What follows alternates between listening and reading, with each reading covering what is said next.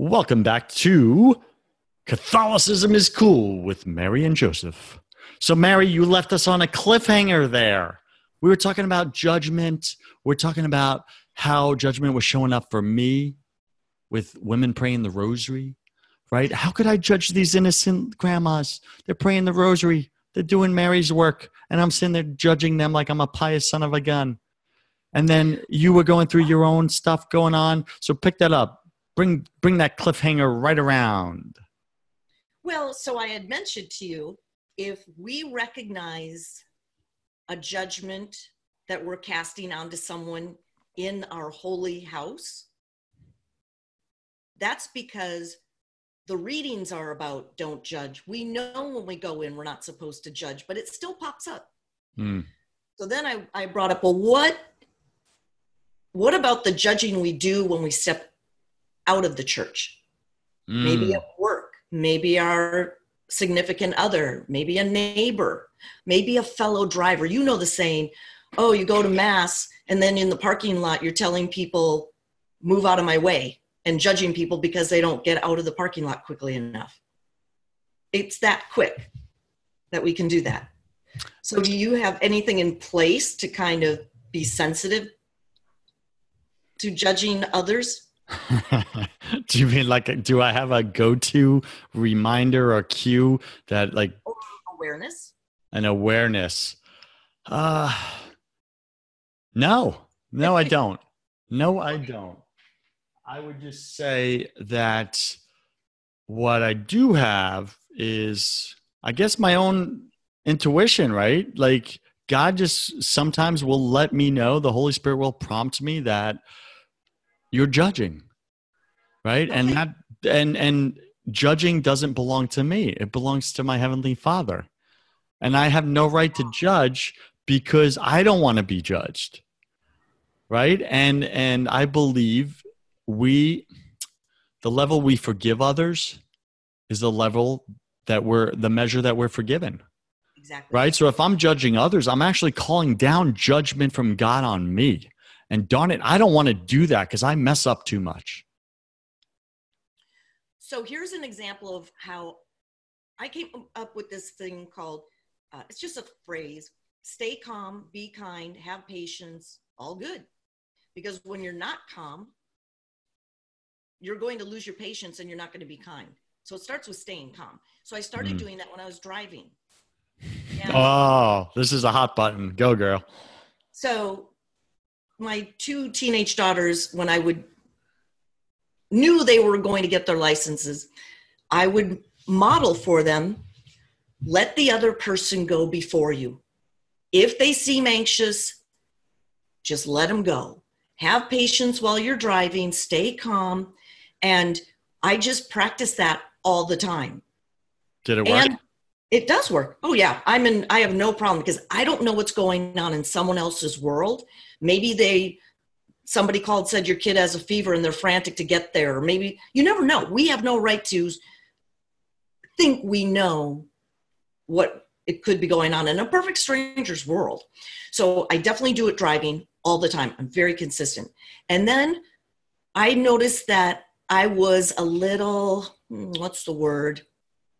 I can't believe this. People leaving their grocery carts in the parking lot, not taking them to a place in the parking lot to store them or back up to the store.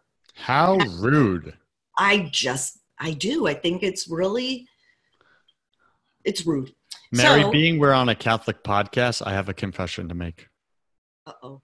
I am that person. You leave the cart in the parking lot? I leave the cart in the parking lot because I see they got cart boys and girls that go around and that's their job and they love to come out of the supermarket to actually go around and get the carts. I don't want to deprive them from getting out of that prison called a supermarket, Mary. Well, do you leave the cart in a spot where someone else could have parked? Oh, no, that's being an idiot. That's what you're talking about? Yeah, the ones that are just like on the line, so 4 cars have to make sure they don't hit it. So every time I go to the grocery store, if there's a cart, an abandoned cart, they abandoned the cart, I take it up to the store. And how does that make you feel? that I don't know what's going on in someone else's world. I'm just going to rescue that cart and make sure that someone who wants to go to the store doesn't have an empty parking space, and they pull in, oh, there's a cart. Yeah, I love it. All right, so let's go back.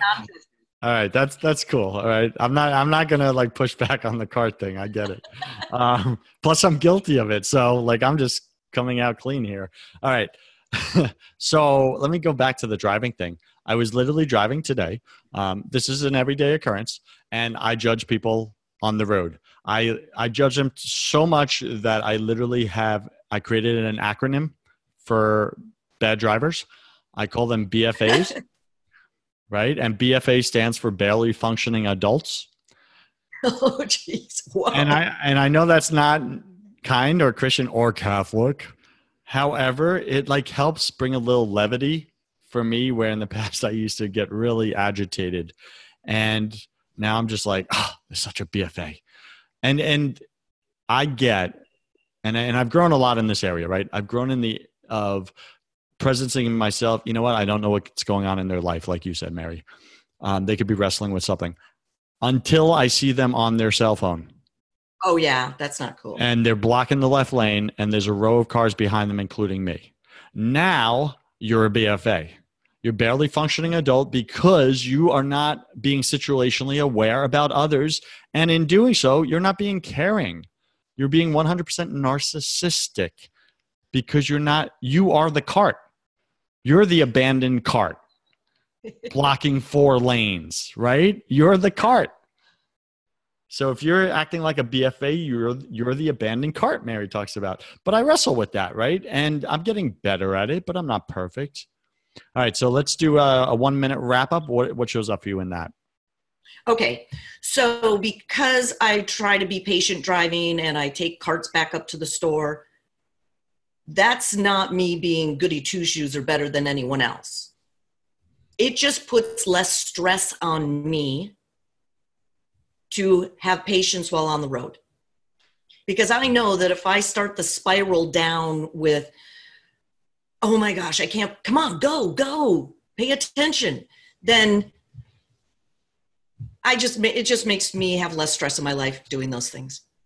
Got it. So before we take our quick next commercial and then wrap up our final segment today, just so you know what we're going to talk about in the final segment, we're not going to leave you hanging like this, where maybe you judge people like Mary and I judge people because we're human and we're welcome to humanity, but we're going to give you practical tips, real strategies of what has worked for us to stop judging people as much as we used to. All right, let's go to commercial. Here we go.